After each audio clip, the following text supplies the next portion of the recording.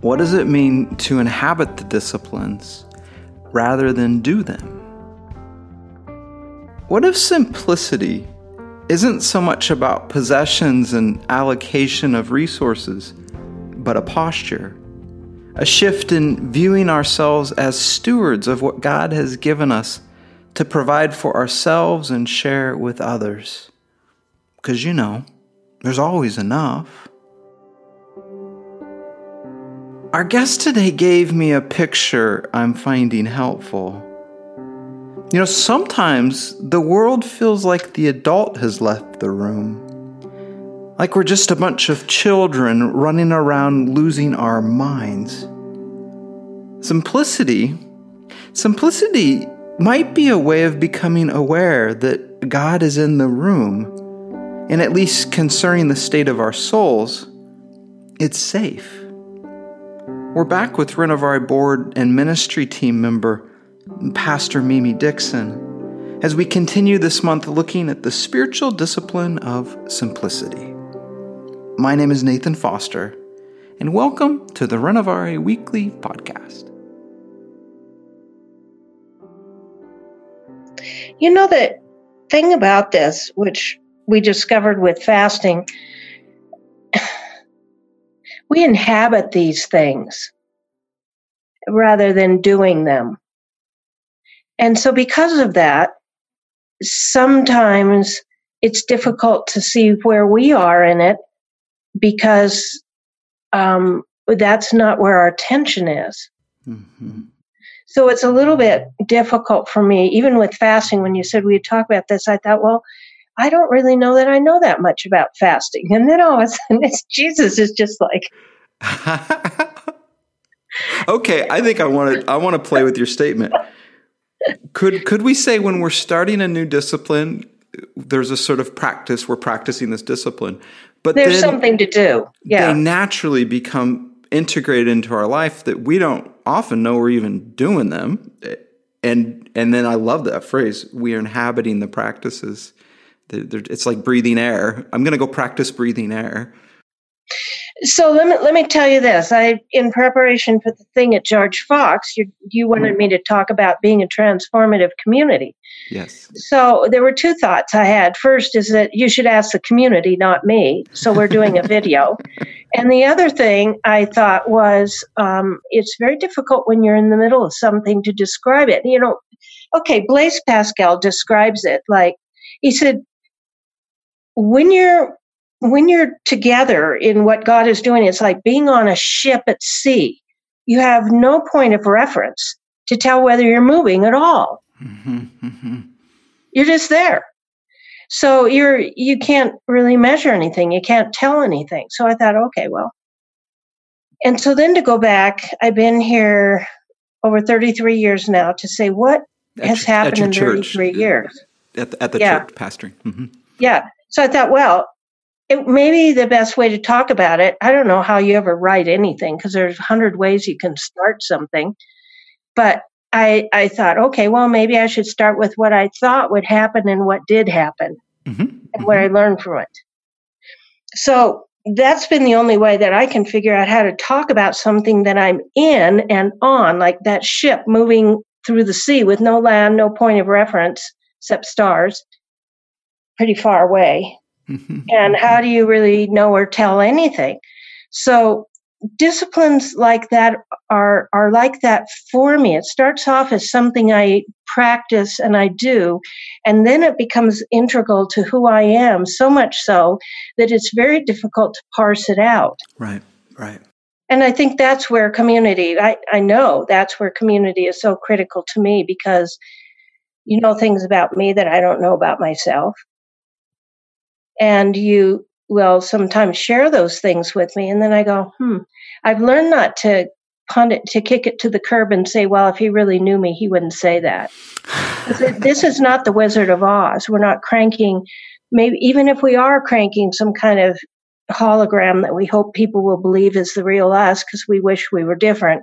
Mm-hmm. There's always somebody in community, some Toto, that pulls the curtain aside and there you are. And then you have an opportunity to allow yourself to be exposed Mm-hmm. And to know that you're exposed in a loving group of people who care about you. They're not interested in the hologram. Yeah. Because they can see that skin deep. Okay. Can I expose you then? Okay, go ahead. Have at it. Practice of simplicity. Okay. I mean, let me just tell you what I see, and then Okay. maybe you can respond to it. I have never said this in a podcast. May I expose you? Yeah. Brian's going to have to edit that out too. What I see in your life, Mimi, is early on making some very clear decisions about how you're going to spend your time and energy in this life. Yeah. And as a result, the things that often dominate people's life in terms of experiences, materialism, collecting, hobby, kind of like you seem so single focused and simplicity. I want to tag some of that simplicity. What do you think? Well, yes, that's true. My father used to tell me that I was very single-minded and had a pretty narrow focus.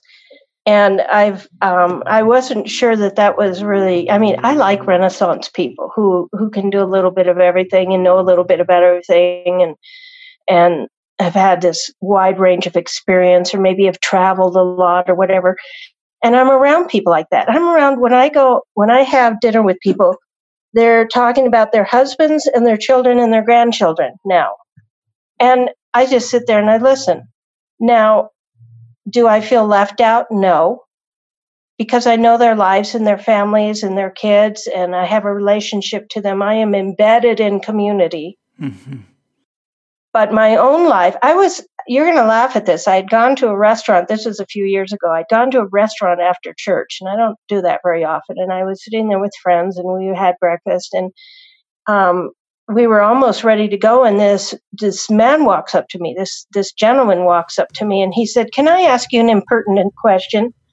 And I said, "Well, I don't know how to respond to that." And he said, "No, it isn't rude or anything." And I said, "Okay, sure." And he said, "Are you a nun?" And my friends at the table laughed like you did. And so did I.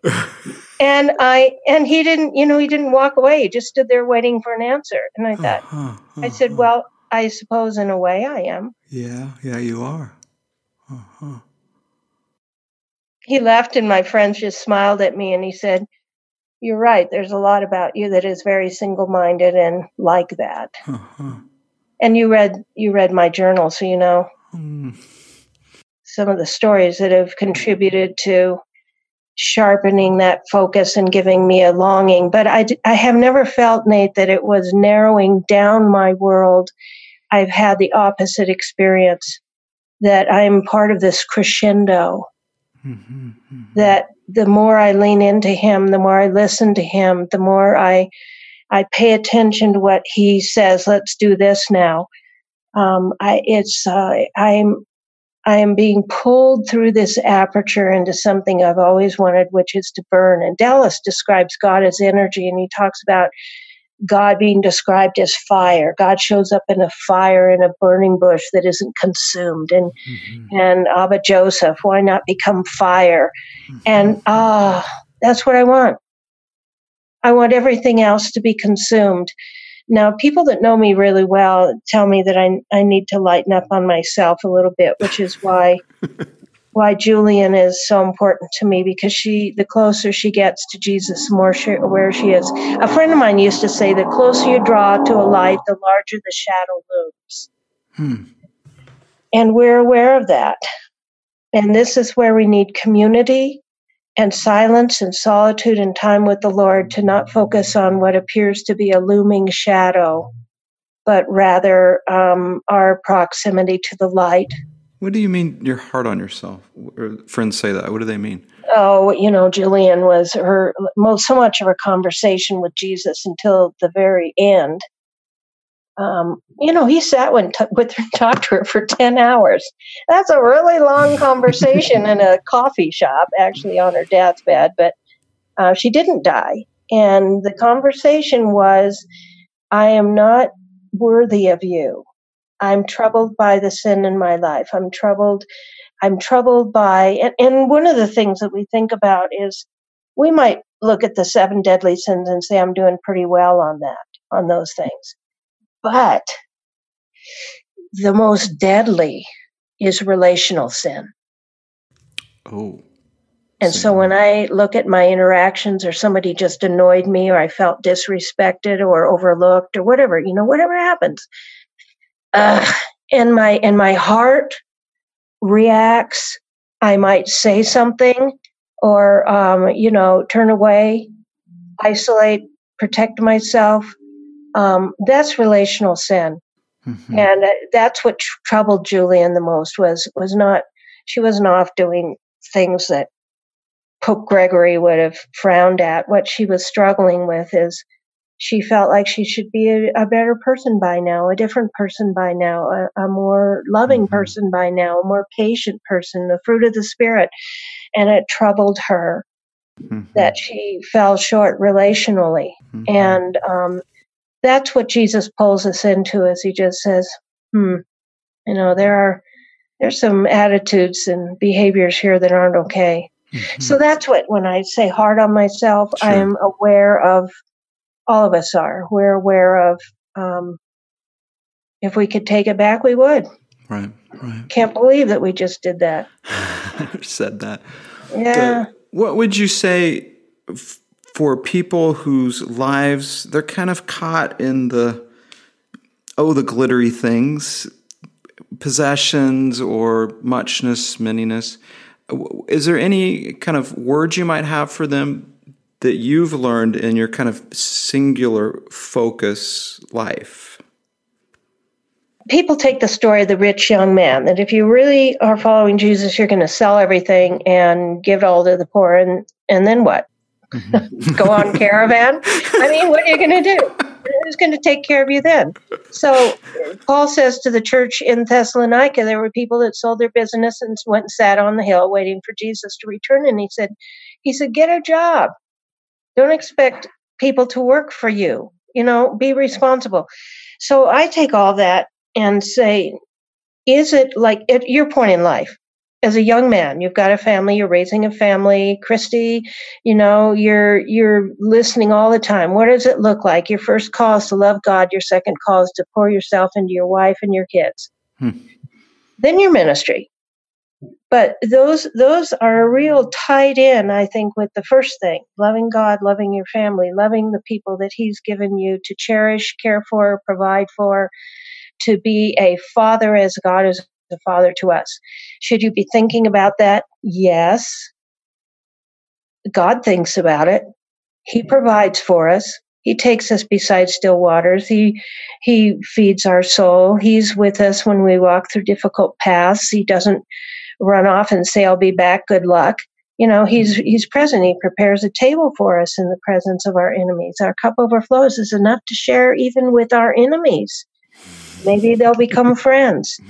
But that's a being very attentive to the opportunities and responsibilities of life as we know it. And those are very specific. So this kind of attitude that says, well, you shouldn't have anything, I think about people who hold what they have been given loosely, so that they're always at that table that's prepared for them by their good shepherd. They're always looking for ways to share what they have with others, people that they would consider friends and people that they would say are enemies. Can they say, I come in peace? Come and sit at this table with me, which he has prepared for me. He makes it possible for me here to be generous. So what if instead of saying, well, we shouldn't have stuff, or those are attachments, if we learn to see them, and this is where I learned from the ancients. There is, in the Abbey at Iona, my favorite place in the whole place is the Monk's Watch. And Okay. you climb these little narrow, real skinny, very steep little laddery stairs up into this little room. And you have to crawl in there. There's a little wooden door, and on the front of it are carved the words "Stand Fast." And you go in and you sit down in this little room, and there is a cutout, arch kind of window, and the monk would sit there and look down the road for a stranger's arrival, and then hurry down to open the door and welcome them inside to a warm bed and hot food. Now, if we, in what God has given us, if we are those monks sitting in that room with what he has given us to share, and our whole attitude is looking for who we can welcome, Yeah, keeping who watch. we can share it with. And it doesn't mean to the detriment of our family or the people that our aging parent who relies on us. Right. So we become available we become God's means of grace and presence, God's good shepherd protection and provision to those people as they travel. So the good shepherd becomes manifest in us. So when we think about simplicity, I don't think it means we don't have anything. Right. I think it's how we view ourselves truly as stewards of something God has given us, both to provide for ourselves and to share with others. There's always enough. Mm-hmm. It's as much a posture as it is an action. It's a participation. If we know that the Trinity surrounds us like this big bubble, he's above us and beneath us and on our left and our right and inside of us and outside of us. He's everywhere. We're in this bubble of life. Nothing is outside of God's embrace. So he provides for us. Now, when it's off is when I start thinking it has to do with what I provided for myself, or this is mine, that whole 2-year-old kid, mine, big fight. And that's there. Uh-huh. So I think that's what the Trinity enables us to overcome it and to say, we don't have to cling to these things. We don't have to grab on. It's okay to share. So I guess thinking about simplicity, it's becoming increasingly content with what we have and are willing to share, not so concerned about what we don't have. And Paul's whole thing about I've learned to be content in all circumstances, whether in plenty or in lack. Well, that's where I want to live my life. So I have a chance to practice it in the way that I handle my possessions. And I would love to say I'm the most generous person in the world. I'm not.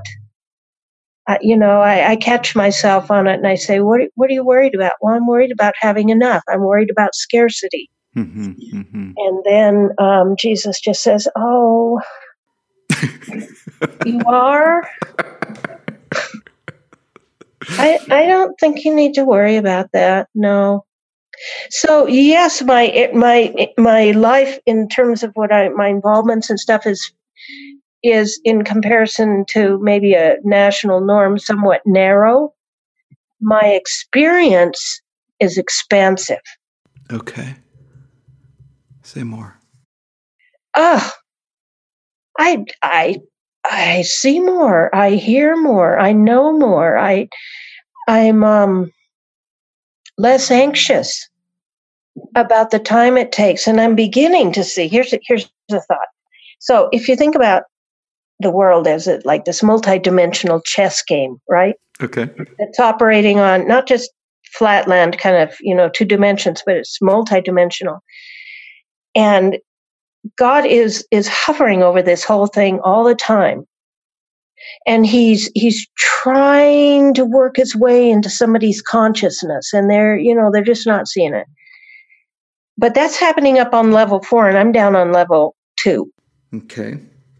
And sometimes Jesus just says to me, Mimi, do you see this situation? Yes, I see the situation. Are you concerned about it? I'm very concerned about it. What do you want me to do? Whatever you feel needs to be done. I agree with what you want to do. So he says, will you hold your space? Just don't do anything. Just stand fast. That's why I like what's on the door in Iona. Will you just hold your space? Because you holding this space right here creates and establishes, and you know all about this, a stability that makes it possible for somebody else to not scream and run off the operating table. Mm-hmm. It holds a space so that God can be at work in another situation, and it may be something that I can see, and it may be something that I can't see at all. I have no idea. But I have so much confidence. So it isn't always about me. Sometimes when things don't seem to be moving, Jesus has helped me see it isn't always about me. What an astonishing thought. It may be about something that's happening in proximity to me, and he's just inviting me to be a non-anxious, stable presence. It may be something that's happening somewhere else in the world, and he's calling, Thomas Merton said this amazing thing in Seven Storey Mountain. He said, I couldn't believe it when I read it. I thought, he's right. He said that Jesus showed him that if 10 righteous people in the world had been praying, it would have averted World War II. Whoa. And I have really thought about that. Am I willing to be persistent in prayer? Am I willing to trust God with what he's doing? Am I willing to hold a space, trusting that all shall be well when anything but appears to be happening? Simplicity clears the way to stand fast, to be open. I'm not pulled in a lot of different directions.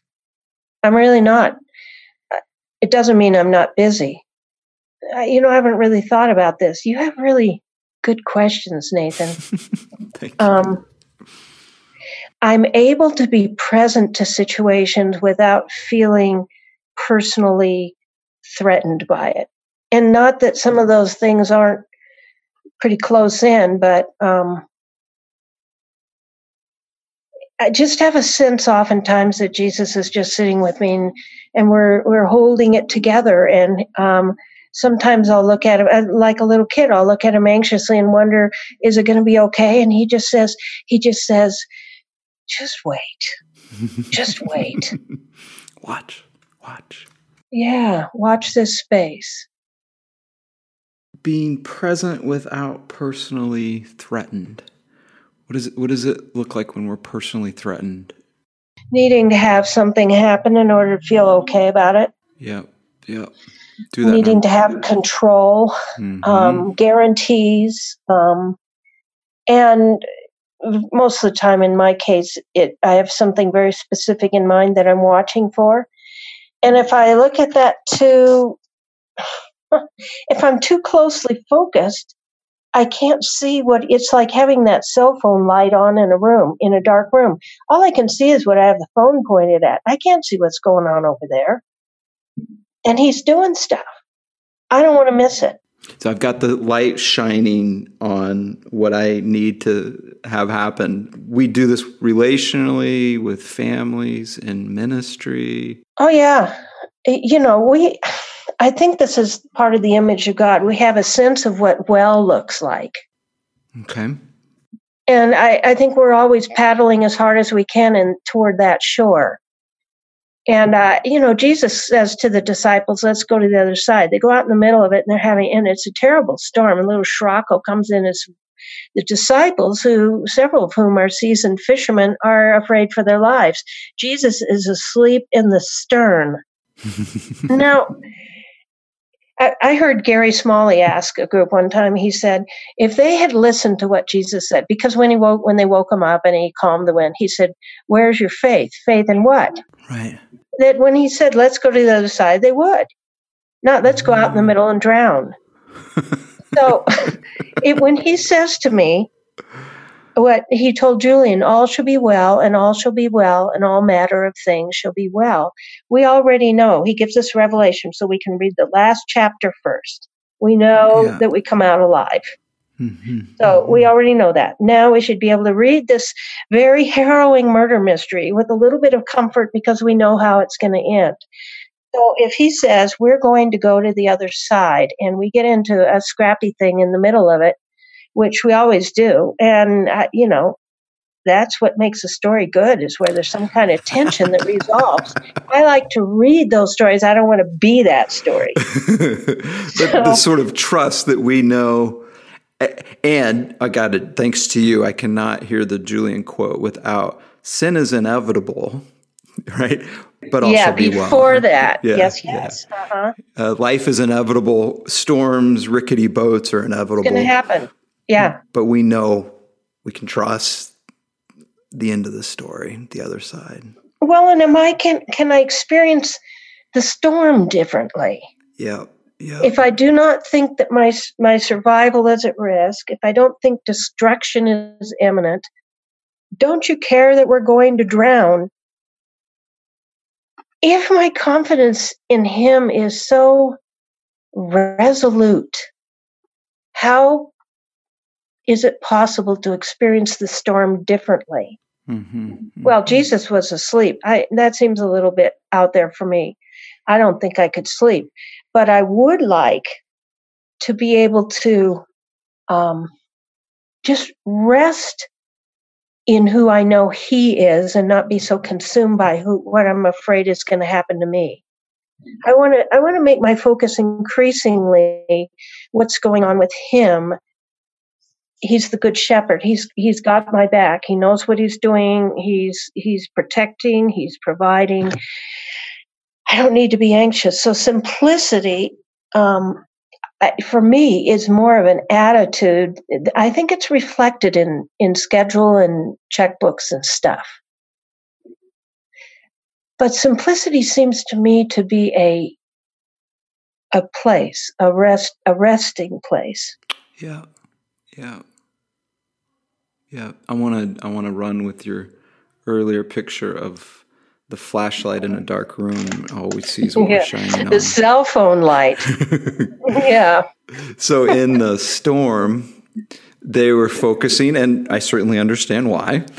Oh, yeah. Right on the storm and missing big picture of what's really going on. I have a picture in my office here of the disciples in the storm with Jesus sleeping away, and their oars are breaking in, the mast is broken, and they're all bailing, and they're looking terrified, and he's just sleeping away. He's not afraid. He knows who's got him. Uh-huh. Okay, this fits. There's a quote, and I'm butcher it, I'm sure, but I'll get the idea.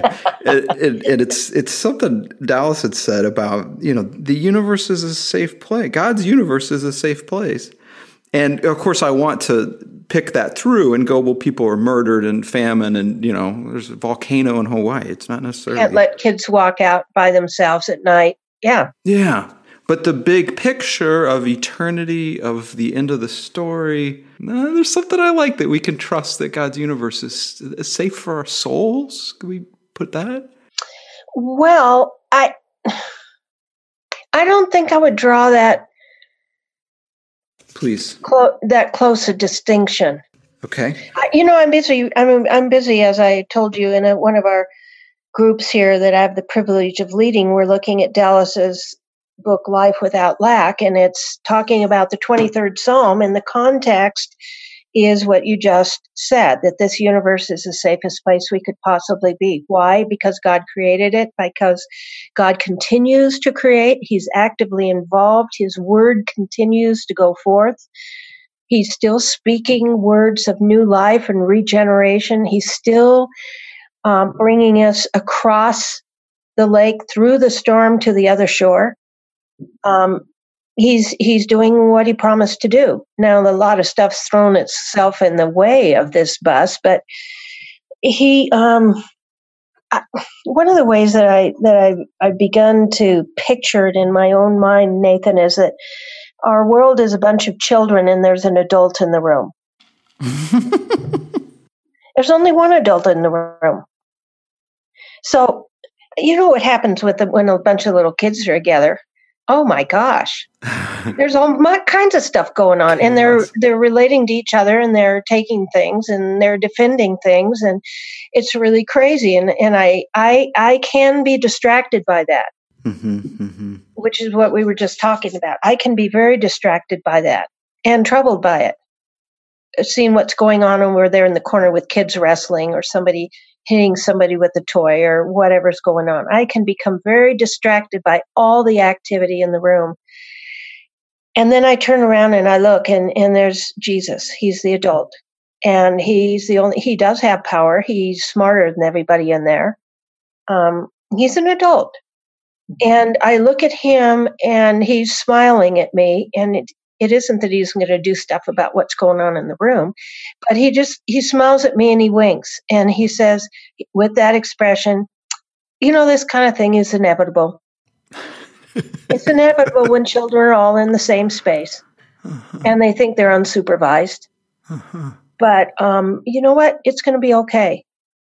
And then I turn around and I look at the chaos in the room. I look back at him. I look at the room and I think, which is more true here? What's more real? Well, I'm a kid too. So I have a sense of vulnerability and insecurity and all that. But when I am connected to him, and you see this with children all the time, their dad or their mom walks into the room where there's a bunch of kids doing stuff. And the kid sees them, runs to them, clings to them, and the child's whole demeanor, their face, everything changes. Mm-hmm. Whew. Mm-hmm. I'm okay now. Yep. Now, I think that's a great picture of simplicity. It's a relationship where there's an adult in the room and you're no longer vulnerable. You're safe now. Now, yes, there are things that are going on in this world, this Lord of the Flies world that we live in. And there is a sense that there isn't any real adult or anybody who knows what's going on, but we know differently. And it's out of patience and love that he lets some of it run a little bit. And he's God and I am not. And I don't know how he stands it, because he's always right in the midst of that crisis. He's always absorbing most of the energy and the evil and the wrong and the abuse into himself. So I think about that. I just think, Jesus, today you're gonna be experiencing some terrible things. You're gonna be inserting yourself in situations that are awful. How can I pray? How can I be available to you? How can I agree with what you're doing in the world, so that our free will releases God's grace and power in ways that I don't really understand. But when I agree in prayer with what he's doing and wants to do, and when I say I'm available in any way, at least lots of times he just seems to say, will you be with me in this and hold it with me? And will you know what is true? That sin is inevitable, but all shall be well, and all shall be well, and all manner of things shall be well. It's a very simple way to view reality, and I guess some would probably say simplistic and unrealistic. But it is not a view that people who are heavenly minded or of no earthly good. I think it's the opposite. People who are heavenly minded are not focused as much on themselves, and therefore are more available to see what's happening, to know what's happening, to grieve with the Spirit over what's happening, and to pray, because prayer is the most powerful force in the world. It's the way that we agree with God, partner God with God. But we know how this thing ends, and I need to be careful to not turn around and focus all my attention on what is going on in this room of children. Right. Does anyone see this? I mean, this is bad. But he's there. I've got the quote for you, and okay. It fits in here perfect.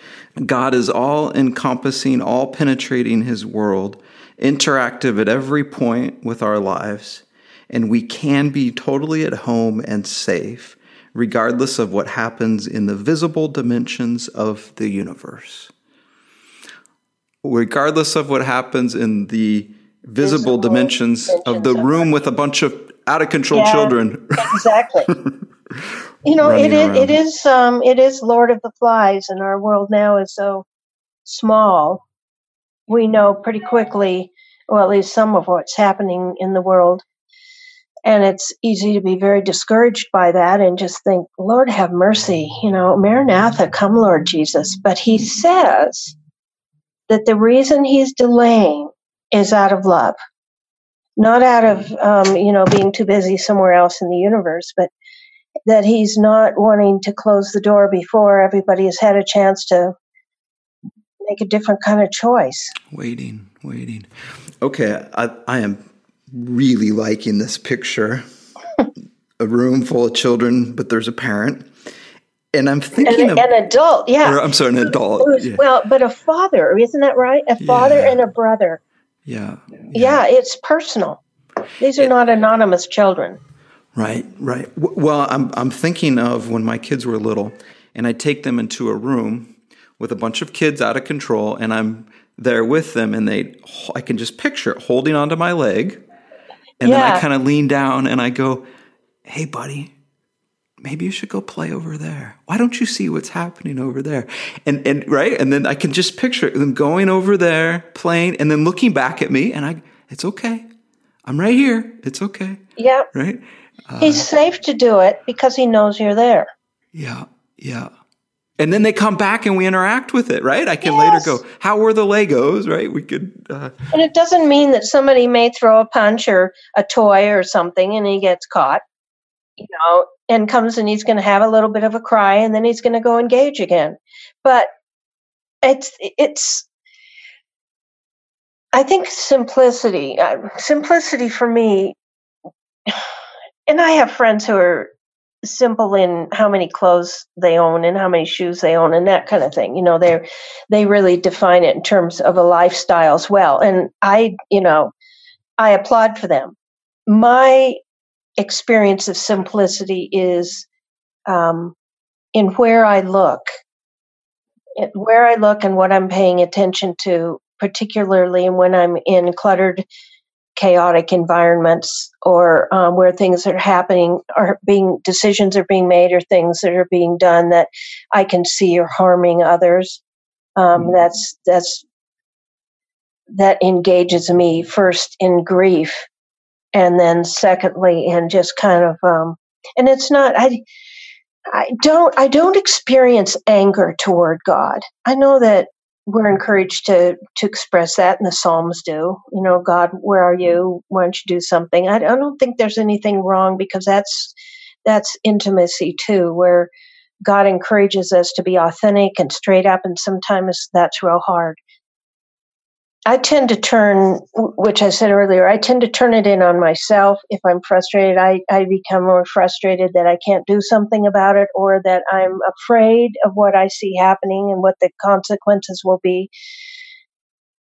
But at the core, at the end of the day, there's this deep confidence that sin is inevitable, and he knows that, and that doesn't feel safe. But then all of that is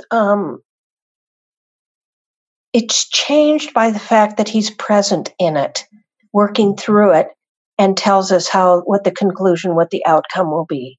So I don't need to concern myself with outcomes.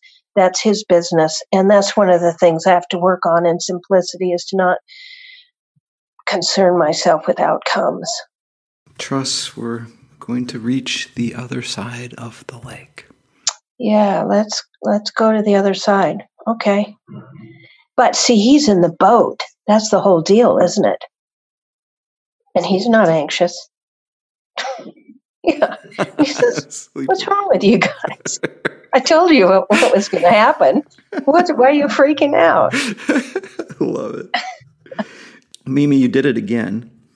You gave me another podcast that I'm going to need to give 3 or 4 listens to.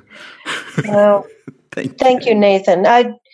This really means a lot to me, because I think about this stuff all the time, but didn't have a chance to say, "What do you think about this? Does this sound right to you?" Yeah. Oh, well, thank you. I know I speak for our listeners too. They really appreciate hearing from you. Thank you, Nate. Well, there you have it. Lots to think about. As always, thanks for listening, and have a great week.